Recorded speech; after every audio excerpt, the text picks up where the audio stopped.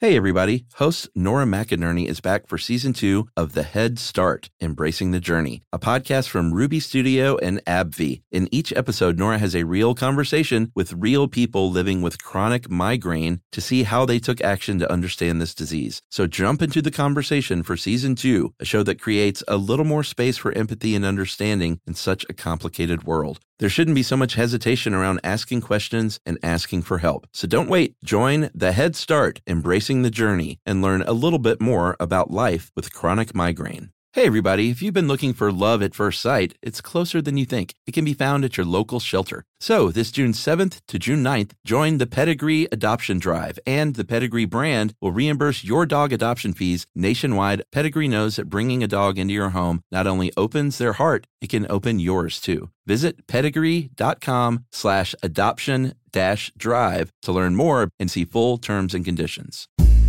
Hey everybody, we're coming to your town, so you better get ready, put on your best duds, and come out and see us. But first, buy some tickets. That's right. We are finishing up. These are the last shows of our 2023 tour. We're going to be in Orlando, Florida on August 12th, Nashville, Tennessee on September 6th, and wind it all up here in Atlanta on September 9th.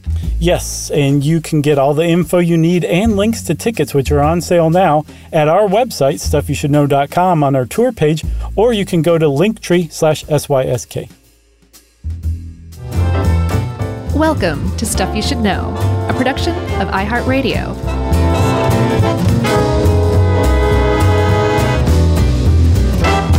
Hey, and welcome to the podcast. I'm Josh, and there's Chuck, and Jerry's here too. And this is Stuff You Should Know. No. Yes. You should have said this COA and welcome to the podcast. Right. Because I want to issue a COA on this one. Okay. This is one of those that is so broad and dense and awesome that, like, I almost feel bad doing it as a, 45-ish minute episode of podcast. Yeah. Because Afrofuturism is so vast. It's like, it's hard for sometimes these to not feel like we'll explain what it is and then just like list a bunch of awesome people. Yeah. But this one is, of all of our episodes, this one is meant to whet the appetite more than most, I think, as an introduction to what Afrofuturism is. So you can go check out lots and lots of stuff yourself, because that's all I've been doing. Yeah. We should title it Afrofuturism 101. Maybe not even. What's below 101? 99? Okay, 99? That won't make any sense. I can't remember. There's actually a number for it, and it's like remedial college courses that you have to take to catch up. Man, I can't remember, but we'll look it up, and maybe that'll be that. Yeah, because we will get emails saying, how could you not mention so-and-so? How could you not mention so-and-so's other thing, even though you mentioned them? Right. It's just one of those things. There's just too much. But hopefully this will just introduce people to this idea and this concept of this cultural aesthetic and philosophy. Yeah, and this is definitely one of those episodes that we should try to define what we're talking about first, which, by the way, we took guff for not telling people in depth who Milli Vanilli were. I was so taken aback by that. Like, what? It just didn't even occur to me that we needed to, like, go further into defining Milli Vanilli from the outset.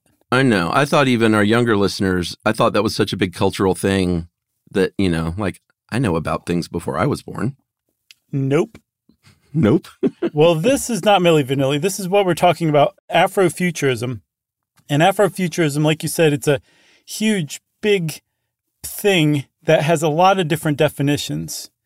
But probably the most succinct way I can define it, and this is me defining it, is that it is the visions of the future or fantasy worlds or alternate realities, which all fall under the umbrella of speculative fiction or speculative literature. Yeah. Through a African-American lens, right? Yeah. And I'll just drill down a little bit and say that incorporates, obviously, literature, but music and dance and every kind of art you can think of, movies, obviously, and television, really kind of anything that has this cool sort of sci-fi bent through the lens of African Americans. And we'll get into more definitions because, it's one of those things that people can really pick apart as far as what counts and what doesn't. And then after it's around for a while, like, should we even be calling it this now? And should we call it this? And we'll get into all that. But suffice it to say that, like, all of this stuff is just really cool and awesome and serves and has a title because it is serving a people that has been underserved when it comes to science fiction. Yeah, so it's kind of evolved in parallel as its own thing, but it grew out of originally science fiction writing. So when most people think of Afrofuturism, they think of sci-fi novels, essentially. Yeah. But once you start to look into Afrofuturism and start to understand what it is, you see it popping up all over the place. Like, it was right there in plain sight for me, and I never really realized what I was looking at. I was just kind of taking all of it as, like, individual, like, artistic things rather than a part of a collective. So it's cool to see that there is one giant movement that it's a part of. But like I said, it does definitely have its roots in science fiction, which is pretty appropriate because as far as any literary genre goes, science fiction has explored the themes of race and racism and otherness and alienness more than any other, I would say. Yeah, and I have a little stat to sort of drive home my underserved point. And this was from 2016 in Vox, so it's a little dated, and things have gotten better since then for sure. But 8% at the time, 8% of the top grossing sci-fi films of all time featured Black protagonists. Wow. And 4% of those were Will Smith. Wow. So aside from Will Smith, 4% of movies. And then, of course, if you look at, the big two, Star Trek and Star Wars, Star Wars has gotten a lot better now, but the original trilogy had one Black character, of course, Lando. And then Star Trek, which I know nothing about, and I'm sure things have changed since then as well. But at the time, I think only had, in all of the Star Trek properties, had, it said less than 12 Black characters, and I'm not sure what that means. Why didn't they just say 11? Unless one was on the fence? I have no idea. I don't know. Yeah, that is an odd way to put it for sure. I bet a Trekkie could explain it, though. Speaking of, every time I read or research about Star Trek or it just comes up, I have to go watch that William Shatner Saturday Night Live appearance from the 80s. Oh, yeah, get a life. Where he's speaking at a Star Trek convention. It's just priceless every single time. If you've never seen that, just look up William Shatner Star Trek convention Saturday Night Live and you won't be disappointed. Yeah, and for our younger listeners, William Shatner is an actor right. from before you were born. And acting is where you perform something that you're actually not on screen. Any screen. That's right. So that 8% is actually progress compared to the early 20th century. Yeah. And most people don't think that there were any Black sci-fi writers, if you think about that kind of thing at all, until the 60s, really, when a guy named Samuel Delany came along. He's often credited as the first Black sci-fi writer.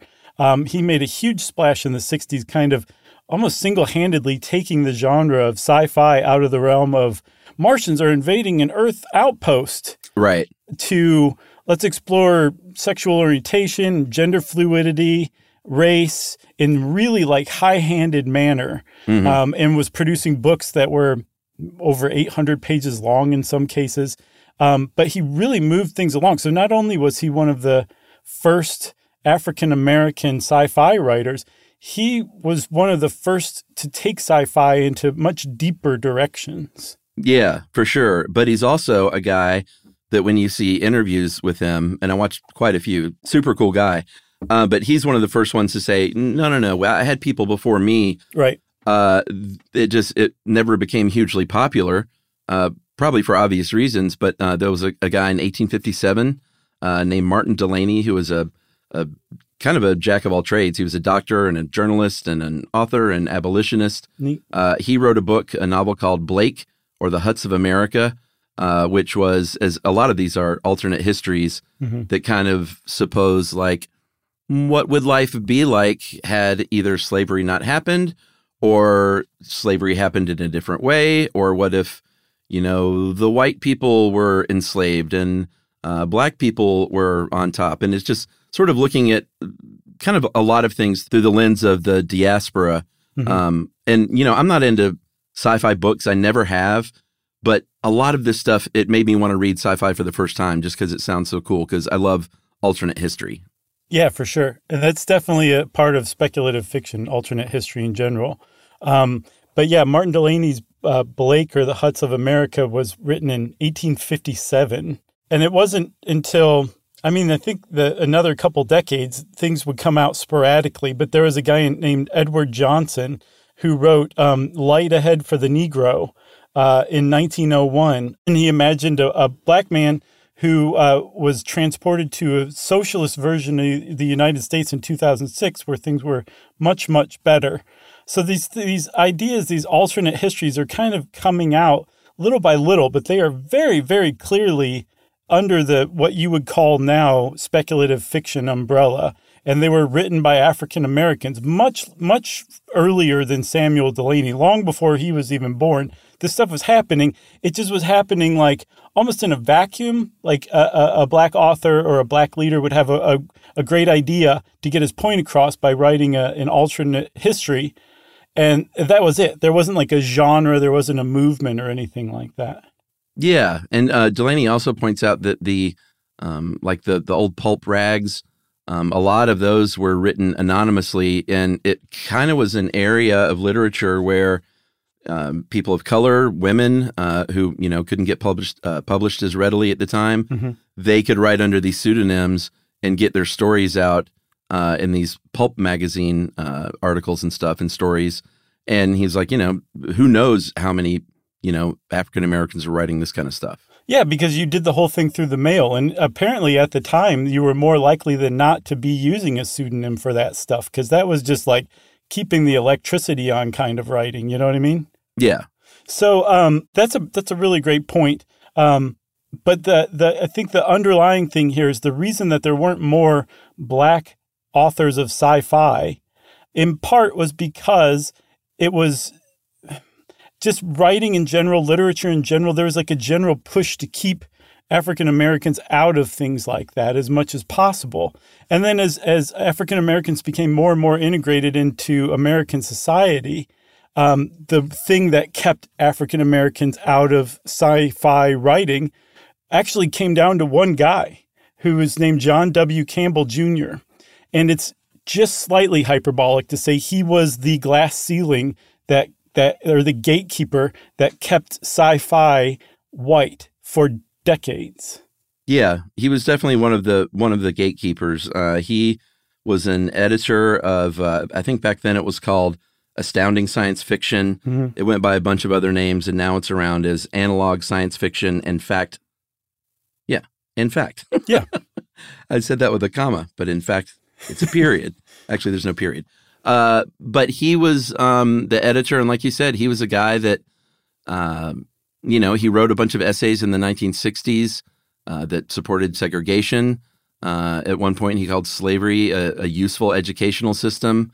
And because of guys like him that were gatekeepers, these stories didn't get through. And people like Delany and Octavia Butler, who we're going to talk about a lot more, she talked about being in school and even her teachers saying things like, unless it's like really necessary for the plot, like you shouldn't have a black protagonist unless it's like for a reason. Or, if you're going to talk about race in a way, in science fiction, maybe like make them extraterrestrial instead of black. It's sort of like a metaphor because it's kind of too heavy for people to really take. Right. Octavia Butler wrote a really great essay in 1980 called The Lost Races of Science Fiction. And she took on that excuse for why there wasn't more black people in science fiction works. And she zeroed in on Star Wars as an example, the first one. And she said, war? Okay. Planet-wide destruction? Okay. Kidnapping? Okay. But the sight of a minority person? Too heavy, too real. So she's pointing out that, like, there's plenty of real-world stuff that you could consider pretty horrible that is just fine in science fiction, but race is too distracting. And that was like just kind of the drum that was beaten by guys like John W. Campbell. And the reason why they were so powerful was because at the time, if you wanted to get your novel published, basically the most direct route was to have it serialized first in one of those magazines that guys like John W. Campbell edited. Yeah. And then if you keep Black authors out of Black sci-fi, you also largely keep Black readers out of sci-fi too. And just by preventing people like Samuel Delany from getting his stories serialized, Black sci-fi writers were basically kept out. And as Jeanette Ng, who won Best New Writer of 2019 for science fiction writing, I can't remember which award. I think it was actually maybe that same award from Analog Science Fiction and Fact. Mm-hmm. She said that it's a weird title for a magazine. It really is. She said that John W. Campbell had kept science fiction stale, sterile, male, white, exalting of imperial aspirations, colonialism, settlement, and industrialism. And she was basically just, I mean, we're not going to harp on this the whole episode, but there was a huge block in this particular genre, and it was just a handful of people who everybody else went along with, it seems like. For sure. I think that's a great initial 15-minute overview. Yeah. And we'll come back and talk just about the term itself and where it came from right after this.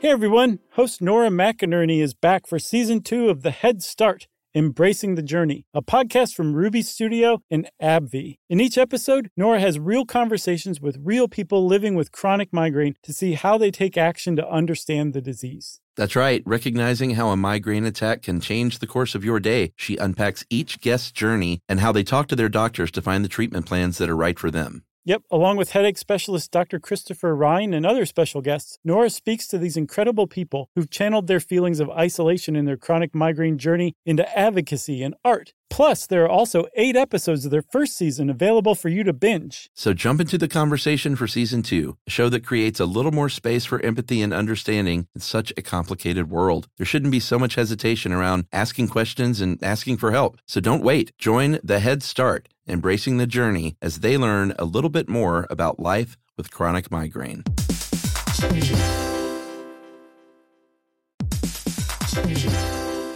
Hey everybody, we're here to tell you about Viator, a tool that you can use to plan and book travel experiences around the world.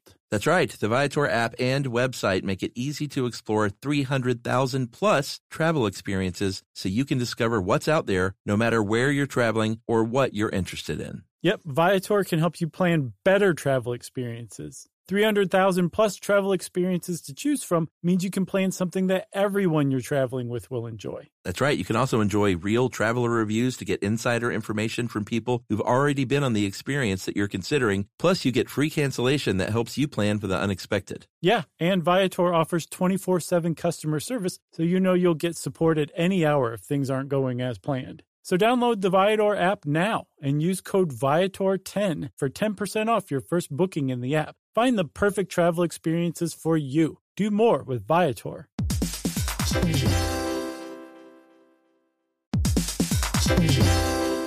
Hey there, are you thirsty? Well, before you take a sip, have you stopped to think about what's in your water? Many conventional bottled waters contain PFAS, harmful substances known as forever chemicals. But you can drink water as clean as nature intended. Richard's Rainwater collects 100% pure, refreshing drops of rain. Yes, it really is rain, everybody. This rain is caught clean before it hits the ground or becomes polluted with pesticides and contaminants commonly found in groundwater. Yep, Richard's Rainwater is naturally pure with no need for harsh chemicals or additives. That means no added fluoride, no chlorine, no forever chemicals, no microplastics, no nothing. And you can enjoy the clean taste of Richard's still rainwater and the long-lasting cold-pressured bubbles of Richard's sparkling rainwater. Just visit richardsrainwater.com to find a retailer near you. That's richardsrainwater.com. And we even have a special offer, don't we, Josh? Yeah, text stuff to 2512928887, and you'll get $2 off a 12-pack case of Richard's rainwater. Sip the sky.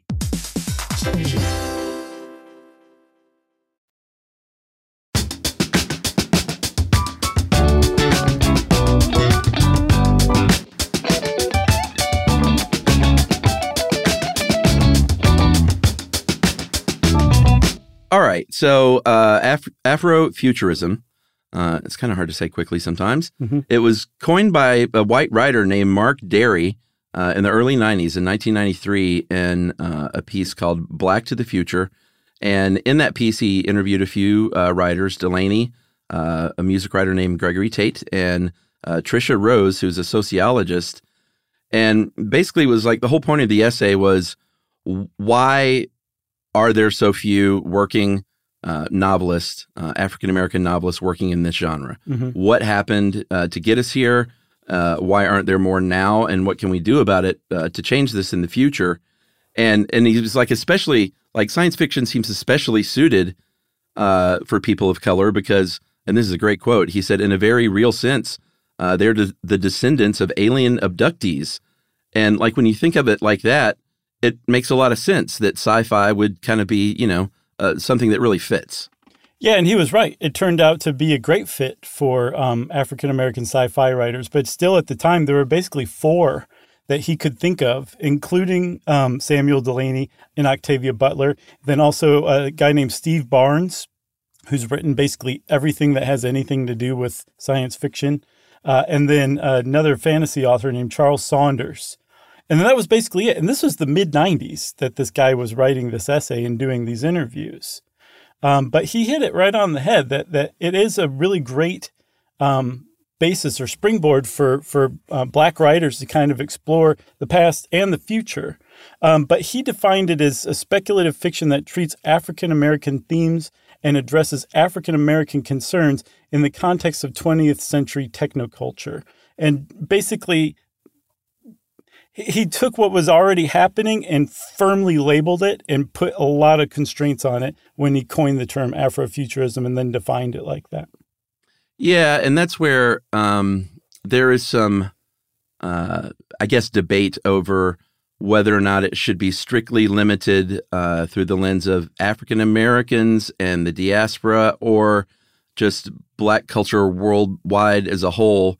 And I think at the end we'll talk about some other more inclusive names that kind of encompass all kind of worldwide Black culture. But there are people that kind of are on both sides of the fence, and I guess for me, I just think it's all great. So nitpicking about the exact definition is not for me, but we have to point it out that it's out there, and there is a debate. Yeah, and one of the big things is whether it's specifically African American, because there's a lot more Black communities out there than just African Americans. They're one of many. You've got the entire continent of Africa and all of its various groups. You've got the diaspora, like you said, African American descendants or African descendants living in Europe and Asia and all around the world. Then there's even like subtypes as well. Like the African American diaspora is made up of people whose ancestors were enslaved in America, and then once they were free, moved out of America into Mexico, Canada, wherever. So there's a lot of different groups, and what Mark Derry did was situate it exclusively in the realm of African Americans. That's a big point of debate still today.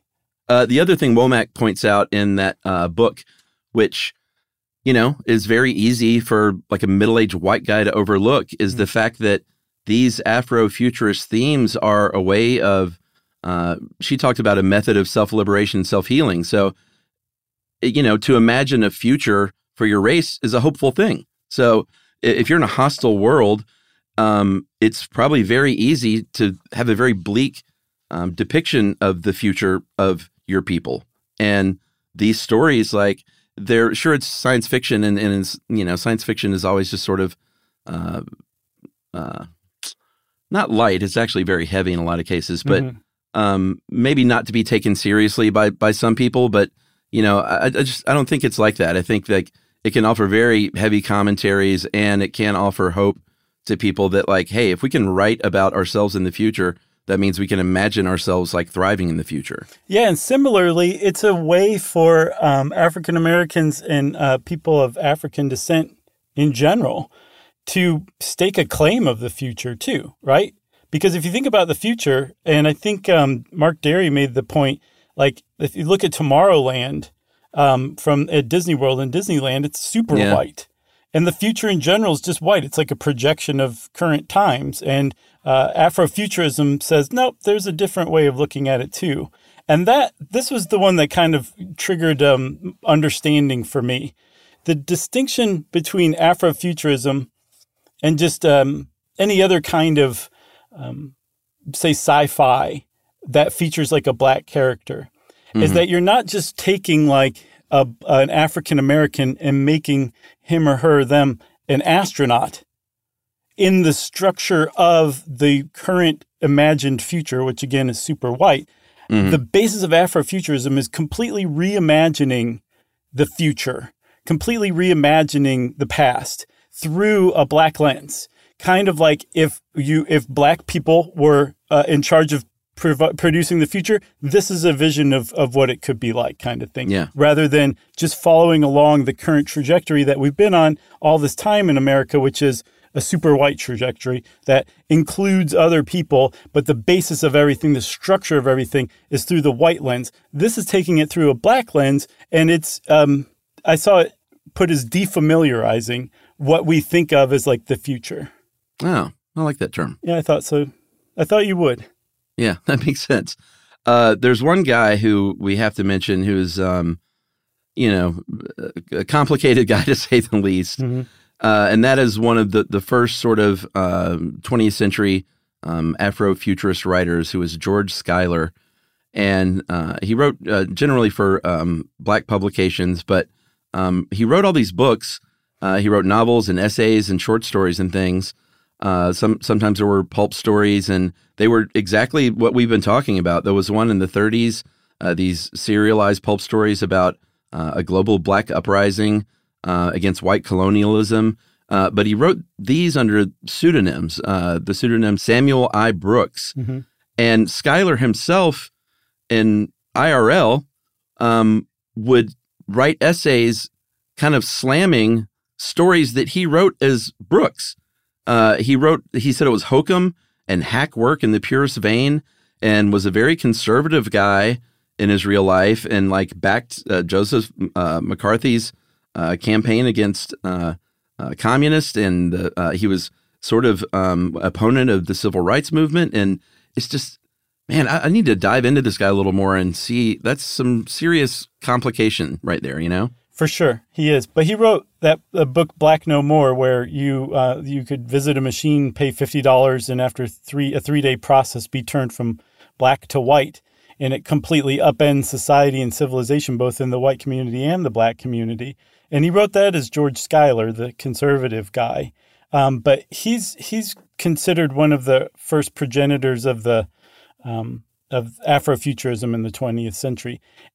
And then simultaneously, Chuck, as guys like Schuyler are writing, and Samuel I. Brooks, who's the same guy, as they're writing Afrofuturism, a musical form of Afrofuturism is kind of developing too. And if you look back in the past, it was just a few people popping up and doing something that eventually, a couple decades later, you could say all fall into the same general category. Yeah, I mean, these are all sort of in the cases of Schuyler and the guys we're about to talk about these are all like retroactive titles, right? Because that term wasn't around back then. But you can't talk about Afrofuturism without talking about George Clinton and Sun Ra on the music side. And I've spent basically all day listening to a Sun Ra playlist, and it is I have to be in the mood for this kind of jazz. Yeah. It's tough. It's very free form. It's very odd, and it's not like, this very melodic, super listenable kind of thing. It's challenging music, and Sun Ra was a really interesting guy. He was born in Birmingham in 1914 as Herman Blount, and he moved to Chicago in the 40s and played a little more traditional type jazz. But in the 60s, he went to New York, and things he really freed himself up of what the idea of jazz or just composed music could be.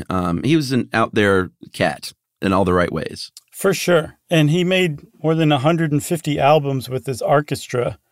And the whole premise of it was that he was essentially kind of like the prophet returned from Saturn to help lead humanity, if not just African Americans, off of Earth, because things like slavery had ruined Earth. And he had this whole mythos. This wasn't just like a concept album that he put. This was his whole career. Yeah. Yeah, for decades. This is how he lived. And he inspired a lot of people. And I'm with you.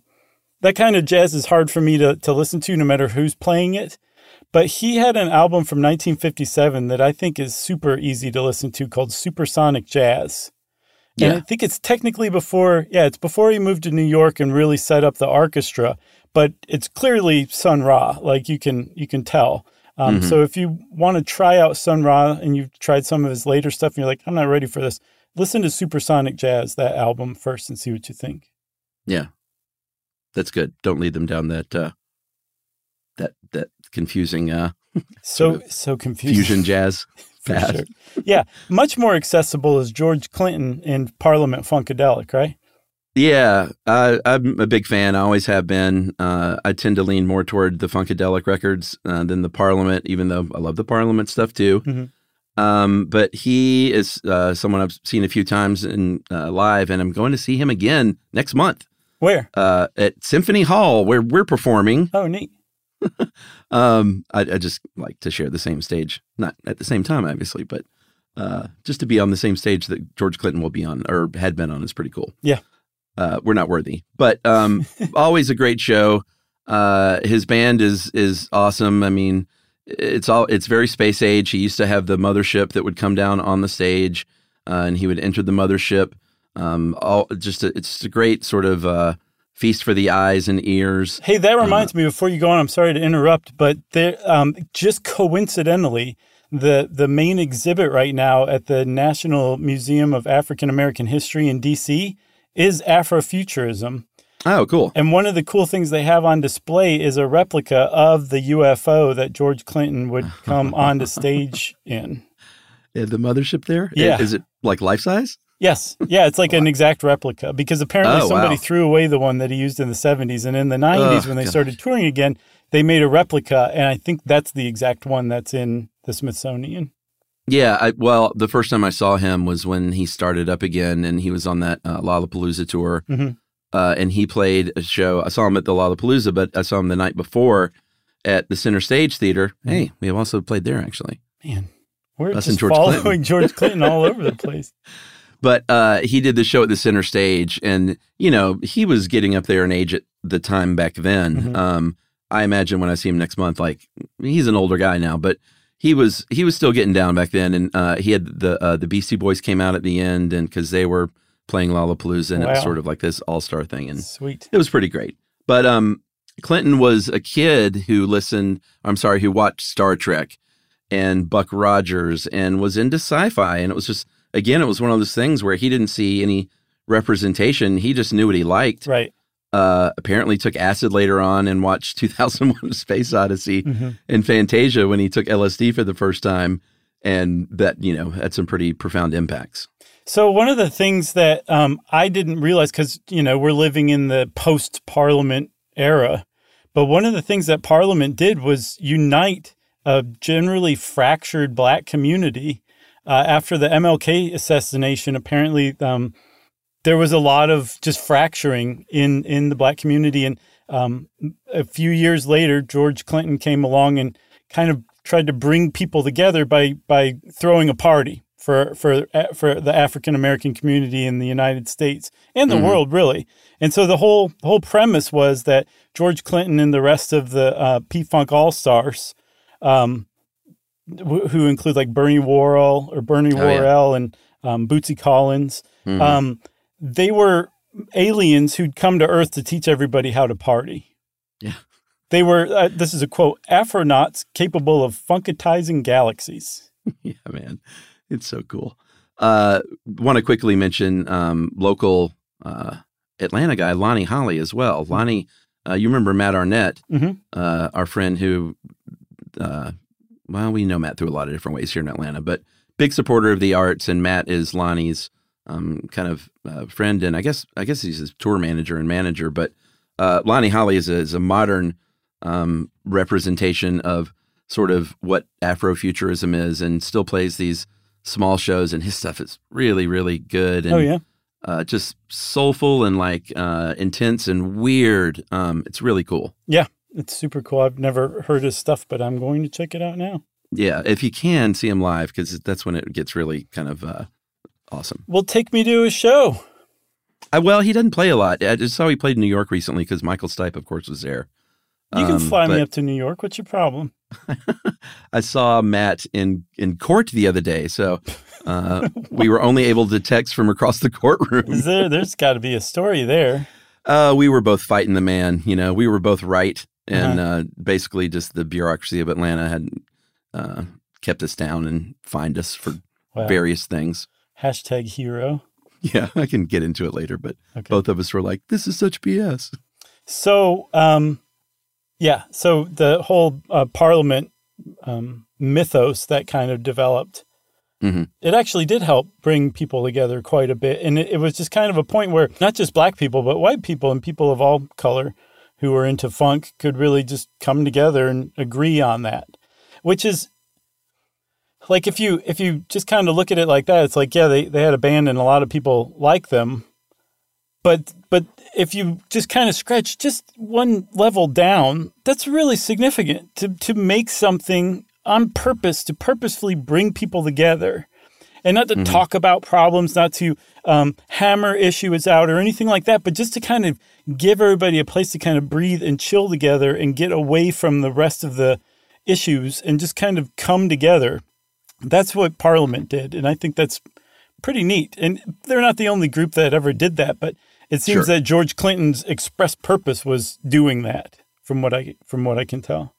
Yeah, and he put his own like cool psychedelic futuristic spin on it, And another just real quick aside thing, a musician that's often overlooked but sometimes cited as Afrofuturist is Lee Scratch Perry, who created dub reggae. And he did do some kind of far out stuff. He was a far out dude, apparently. But like just his music alone has like this spacey vibe to it that you're overlooking it if you don't include it in Afrofuturism. Yeah, for sure. We have to talk about art a little bit. I mean, all of this is art, obviously. But Jean-Michel Basquiat, one of the great artists in our history here in North America, he is one of the first Afrofuturists in the fine art world, and he was a guy that was listening to Funkadelic and Parliament and groups like that, and hip hop culture informed his art. There was this graffiti artist and more named Rammelsy, who I looked into this guy, man. I had never heard of him. He died in 2010, but he was a sculptor and a writer and a performance artist and graffiti artist, and his stuff looks really, really cool. And he was definitely one of these guys that was, dressing up as like this futuristic shogun. He was blending cultures and genres, and Basquiat was buddies with him. So all these people were doing this stuff, It wasn't like, oh, I'm going to seek fame and fortune as a graffiti artist who dresses up like a futuristic samurai. Right. They were doing this stuff because it was like what moved them, and it stands out because there weren't a lot of black people doing this kind of thing. Right. That's the initiation of a movement. That's where it starts, right? Totally. Octavia Butler is also, she was a hallmark, a founder of Black science fiction writing and also Afrofuturism. But just like you were talking about Rammelsy and Basquiat, like she wasn't trying to create like a place for Black people to write in science fiction. This was just what she did to escape her own life and her own self-consciousness. She wrote sci-fi stories. Like that's where she went, and she was really good at it. There's a really great kind of biography on her called The Spectacular Life of Octavia Butler that was in Vulture. That's worth reading.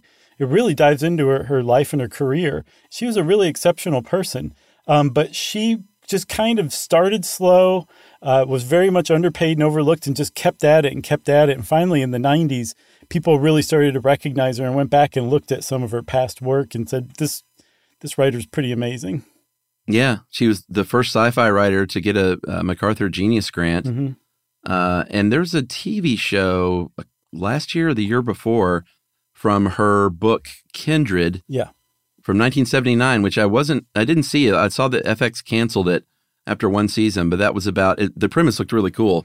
It was about a modern Black woman who time travels to meet her and the people who enslaved her. And I remember seeing the trailers and stuff at the time, and I was like, this looks really good. Mm-hmm. But I didn't realize that it was an Octavia Butler book. So I just learned that like today or yesterday. Yeah, that was just one book, Kindred. She also had a series called the Xenogenesis series from the 80s.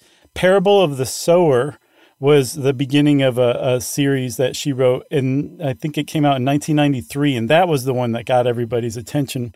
And then they went back and were like, oh, good, this lady has a whole canon that we get to read now. But yeah, she was pretty neat. I strongly recommend going and reading The Spectacular Life of Octavia Butler. Yeah.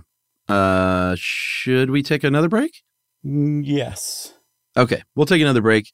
We'll talk about kind of where things stands now, and also just talk about a lot of other great artists right after this.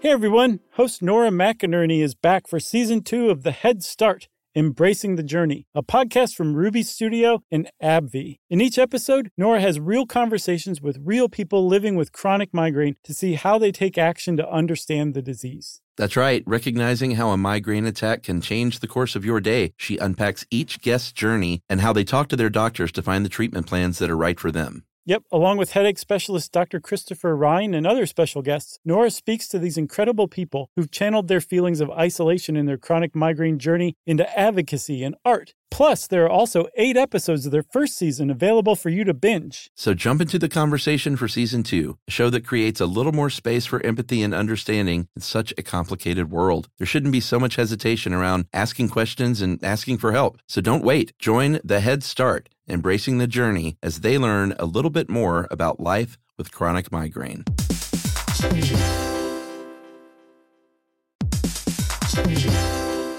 Hey there, are you thirsty? Well, before you take a sip, have you stopped to think about what's in your water? Many conventional bottled waters contain PFAS, harmful substances known as forever chemicals. But you can drink water as clean as nature intended. Richard's Rainwater collects 100% pure, refreshing drops of rain. Yes, it really is rain, everybody. This rain is caught clean before it hits the ground or becomes polluted with pesticides and contaminants commonly found in groundwater. Yep, Richard's Rainwater is naturally pure with no need for harsh chemicals or additives. That means no added fluoride, no chlorine, no forever chemicals, no microplastics, no nothing. And you can enjoy the clean taste of Richard's still rainwater and the long-lasting cold-pressured bubbles of Richard's sparkling rainwater. Just visit richardsrainwater.com to find a retailer near you. That's richardsrainwater.com. And we even have a special offer, don't we, Josh? Yeah, text stuff to 2512928887 and you'll get $2 off a 12-pack case of Richard's Rainwater. Sip the sky.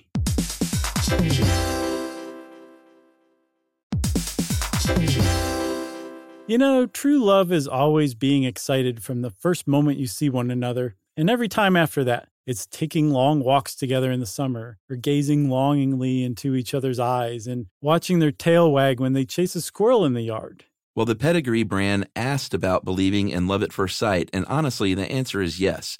As everyone knows from listening to this show, we have pulled all of our dogs off the street that Emily and I have had over the years, either right off the street or through a local shelter and working with them. And they've all become valued family members, and we think they've appreciated it too. Yeah, Chuck, there is a pedigree loyalty survey that found that 90% of first-time dog owners report having a dog improved at least one of their relationships, and 80% of first-time dog owners are overwhelmingly more likely to have made at least one new connection as a result of getting a dog. And 95% of all dog owners say that the bond they have with their dogs is closer than they ever expected. Not a big surprise.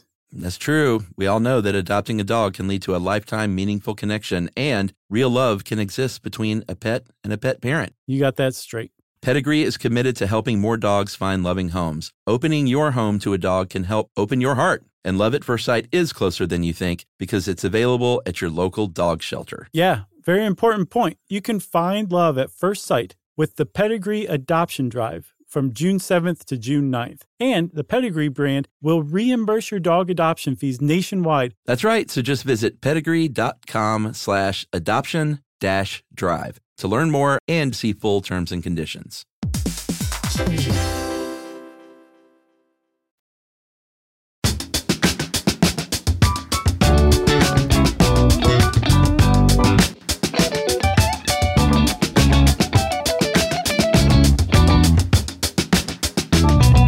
So, Chuck, things really started to change where Afrofuturism went from this cool thing that kind of existed sporadically into being defined by a white journalist in the mid-'90s, into becoming mainstream, starting in the late 90s, thanks in large part, and I didn't really realize this until you said it, to Will Smith getting roles like Men in Black, Independence Day, I Am Legend. Like just tons I couldn't remember the name. He's been in tons of sci-fi movies. I never really realized it before.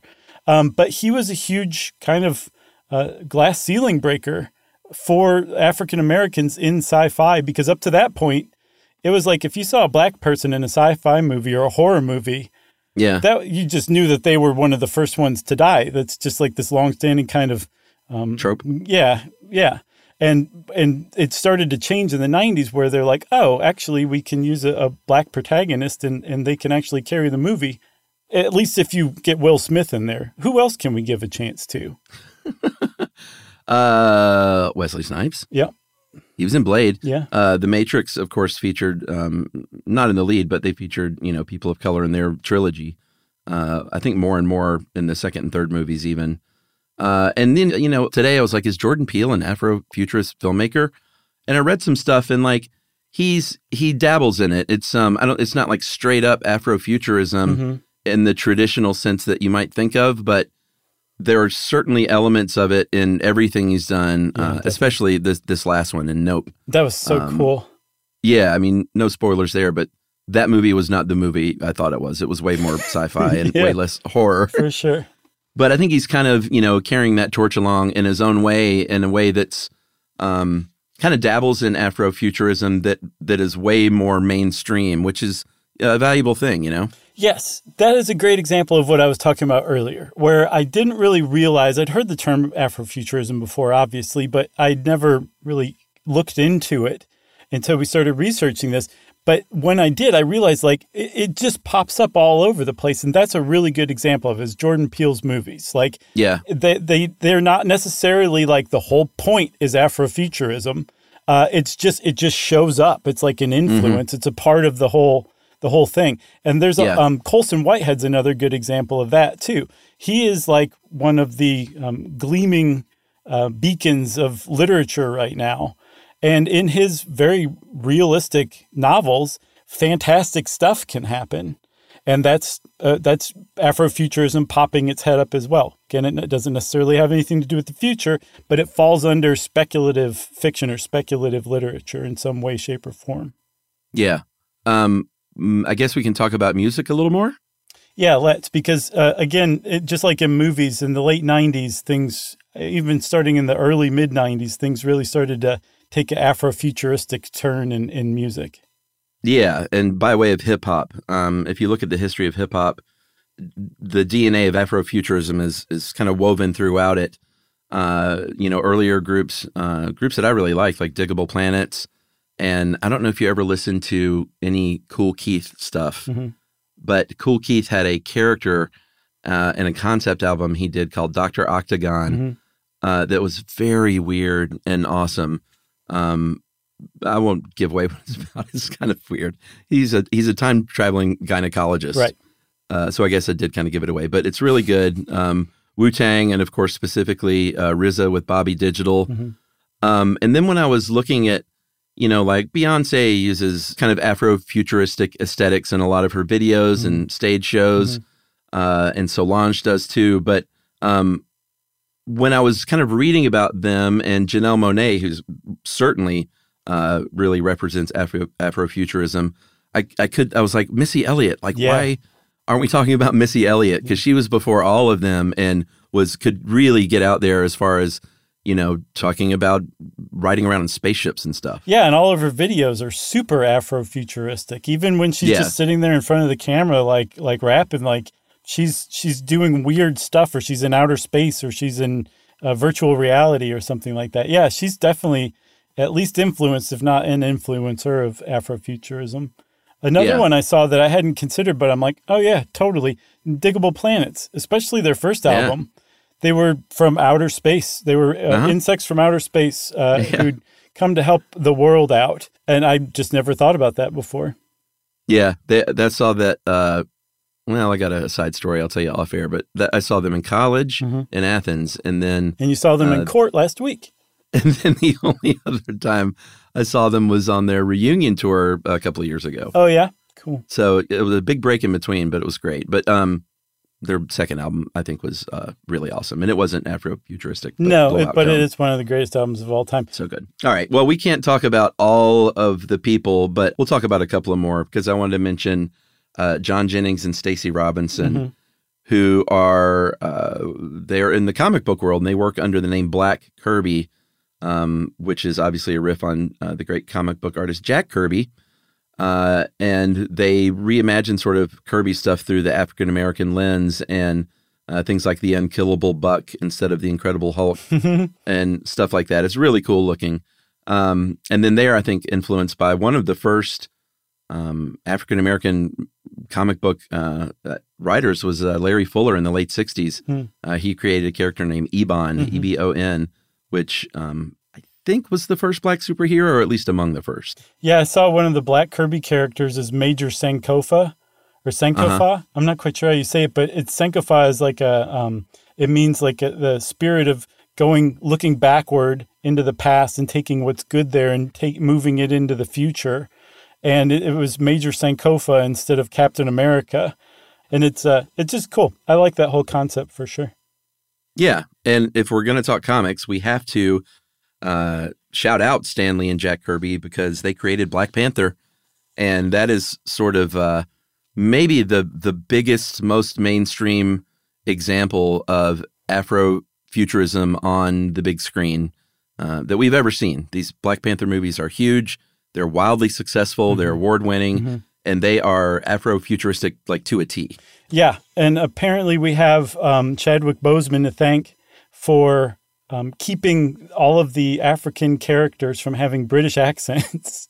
Yeah, man. Can you imagine, like, colonization ahoy? Like, all these people have British accents. So he insisted that they speak with a South African accent. Not the British kind, but the Xhosa. I did it. That dialect, that's the accent they were speaking with, the Xhosa. Xhosa. Yeah, I did it. I got it 3 times. That one was pretty good, but I think it's Xhosa. Nope. Oh, it's not? Not anymore. Oh, okay. Well, Trevor Noah says it different.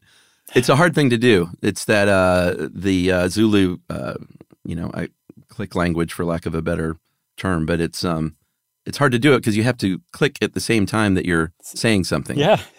I practiced it earlier, and I was like, I can't do it, so I wasn't going to try, but hats off to you, sir. So, Xhosa?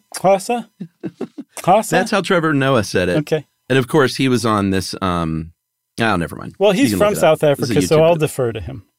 Yeah. So where are we now with Afrofuturism?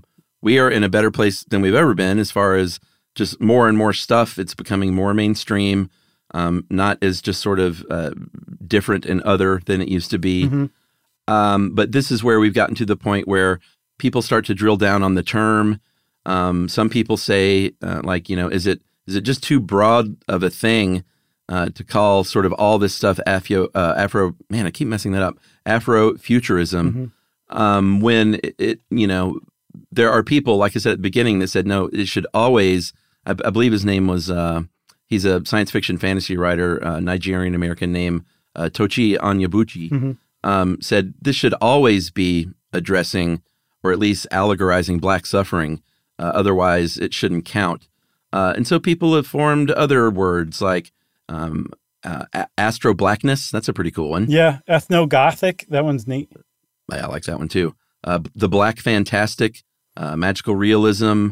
There's another Nigerian American science fiction writer named Indi Okorafor. I think I'm pronouncing that right. And she coined the term African futurist, and was like, these African American stories are great, but like I also like to tell the stories through the lens of Africans, and so African futurism is rooted in all these cultures. Yeah, African futurist and African jujuist for fantasy kind of stuff. But yeah, that was that debate I was talking about earlier. Is it just through the lens of African Americans or what? Yeah. So you said it. It's gone mainstream. We've reached the point where it's becoming so mainstream that it's just part of pop culture. It's not like a separate tangential or additional part of pop culture. It's infused into pop culture. And so you get to the point where you're like, do you even need a name for this anymore? Is it right. It is what it is. And if that's the case, then people like Samuel Delany and all the people who came before him, Octavia Butler, Sun Ra, George Clinton, were fully successful. Even if they didn't intend to create something like that, they were still successful in their own way. Yeah. Oh, absolutely. I think it's so mainstream now. There are, for sure, studio executives that are like, we need a Black people in space thing. Netflix has theirs. Why don't we have ours? That's exactly right. And that means mainstream. Yep. That means that everybody needs to figure out a new artistic path to blaze. That's right. And I don't feel bad making fun of those studio execs because they don't want to pay their artists fair wages, and that's why the writers are on strike. Just real quick, couple more people. Manzel Bowman is a graphic designer who does amazing stuff. Lena Iris Victor, an amazing painter. Kamasi Washington, kind of carrying on the vibe of Sun Ra, but way, way more melodic.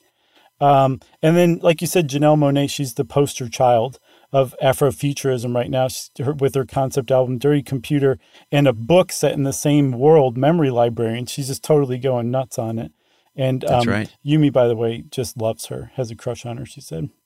Well, I was just about to say, she's also my celebrity crush, so yeah. Yumi and I share that, she's I guess. Pretty great. Yeah, it's hard not to. I got to keep you and Yumi and Janelle Monáe out of the same room. Oh, that's good. That Dirty Computer, man, what a great record. Yeah. And I'm going to see Beyonce later this year, and I've never been to a big pop show like that in my life. And I like having, I'm not even the hugest Beyonce fan just because it's not something I listen to much, but it's like, I want to go to one of these big pop shows and like, who else should I go to? I'm not going to go see Taylor Swift. I'll go to Beyonce. Oh, nice. Well, I mean, I'm sure the Taylor Swift show was great too, but yeah, Beyonce's looks like, I don't know, more at my speed. Taylor Swift, her show, like this tour is apparently 3 hours long.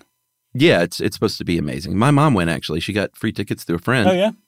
And doesn't go to stuff like that and like big concerts and stuff, and isn't even a big Taylor Swift person. And she was just like, it was so great. Well, I think we all knew at the beginning of this episode that there was a 100% chance Taylor Swift was going to come up. Oh, I saw that coming. Well, if you want to know more about Afrofuturism, you can do a lot worse than go onto Instagram and search for that hashtag and start looking. Just look all over the internet and you will find a whole new world of pretty cool stuff, including some stuff you already knew about but never really thought about. Okay? Agreed. Since Chuck said agreed, it's time for listener mail. Okay, I'm going to call this brown fat. Oh, yeah. Delicious. Yeah, we talked about that in our Oh, gosh. Why am I blanking now? I think it was our intermittent fasting episode. Oh, yeah. I thought it was our Taylor Swift episode. Hey, guys, just finished listening to intermittent fasting and was so excited when brown fat was mentioned. I learned about brown fat this past year in school in my biochemistry class, and it's more amazing than what Josh was even guessing in the episode. You weren't guessing. No, I was speaking. You were speaking some facts. Brown fat's main biological purpose is to release heat to keep the body temperature stable. I think I said that, actually. To do this, it actually breaks down white fat in a way that allows for more heat to be released per fat molecule burned than if regular cells were breaking down the white fat.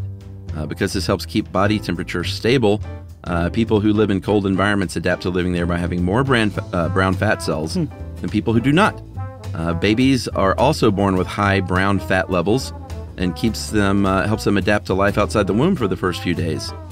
Just really want to thank you guys for everything you've done for me over the years. Started listening in 2018 in high school, just graduated with my bachelor's in chemical engineering from the University of Tennessee. Oh, congratulations. Who's that? Go Vols.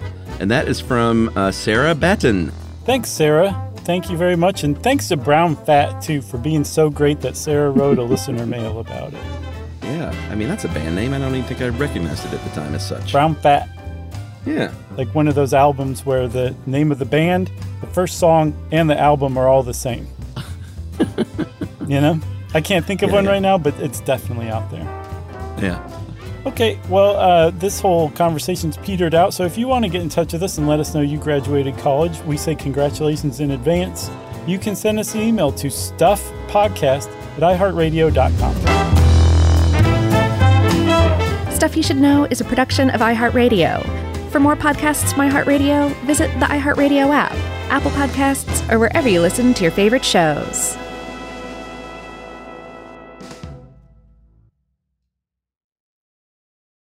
Are you thirsty? Well, Richard's rainwater is caught clean before it even hits the ground. Rain is naturally pure, so there's no need for harsh chemicals or additives. Richard's rainwater contains no chlorine, no forever chemicals, no microplastics, no nothing. Enjoy the smooth, clean taste of still rainwater or the cold-pressured bubbles of sparkling rainwater. Just visit richardsrainwater.com to find a retailer near you. That's richardsrainwater.com. And for a coupon, text STUFF to 251-292-8887 and receive $2 off a 12-pack case of Richard's Rainwater. Hey everybody, if you've been looking for love at first sight, it's closer than you think. It can be found at your local shelter. So this June 7th to June 9th, join the Pedigree Adoption Drive, and the Pedigree brand will reimburse your dog adoption fees nationwide. Pedigree knows that bringing a dog into your home not only opens their heart, it can open yours too. Visit pedigree.com/adoption-drive to learn more and see full terms and conditions. Hey, if you haven't heard of Visible, well, now you have. They're the wireless carrier that's making wireless visible. It's in the name. Switch to Visible, the wireless company that makes wireless visible. Get a one-line plan with unlimited 5G data powered by Verizon as low as $25 a month, every month, taxes and fees included. Use promo code STUFF20 to receive $20 off your first month for listening to this podcast. Switch now at Visible.com. For data management practices and additional terms, visit Visible.com. The Visible monthly rate is $25 per month.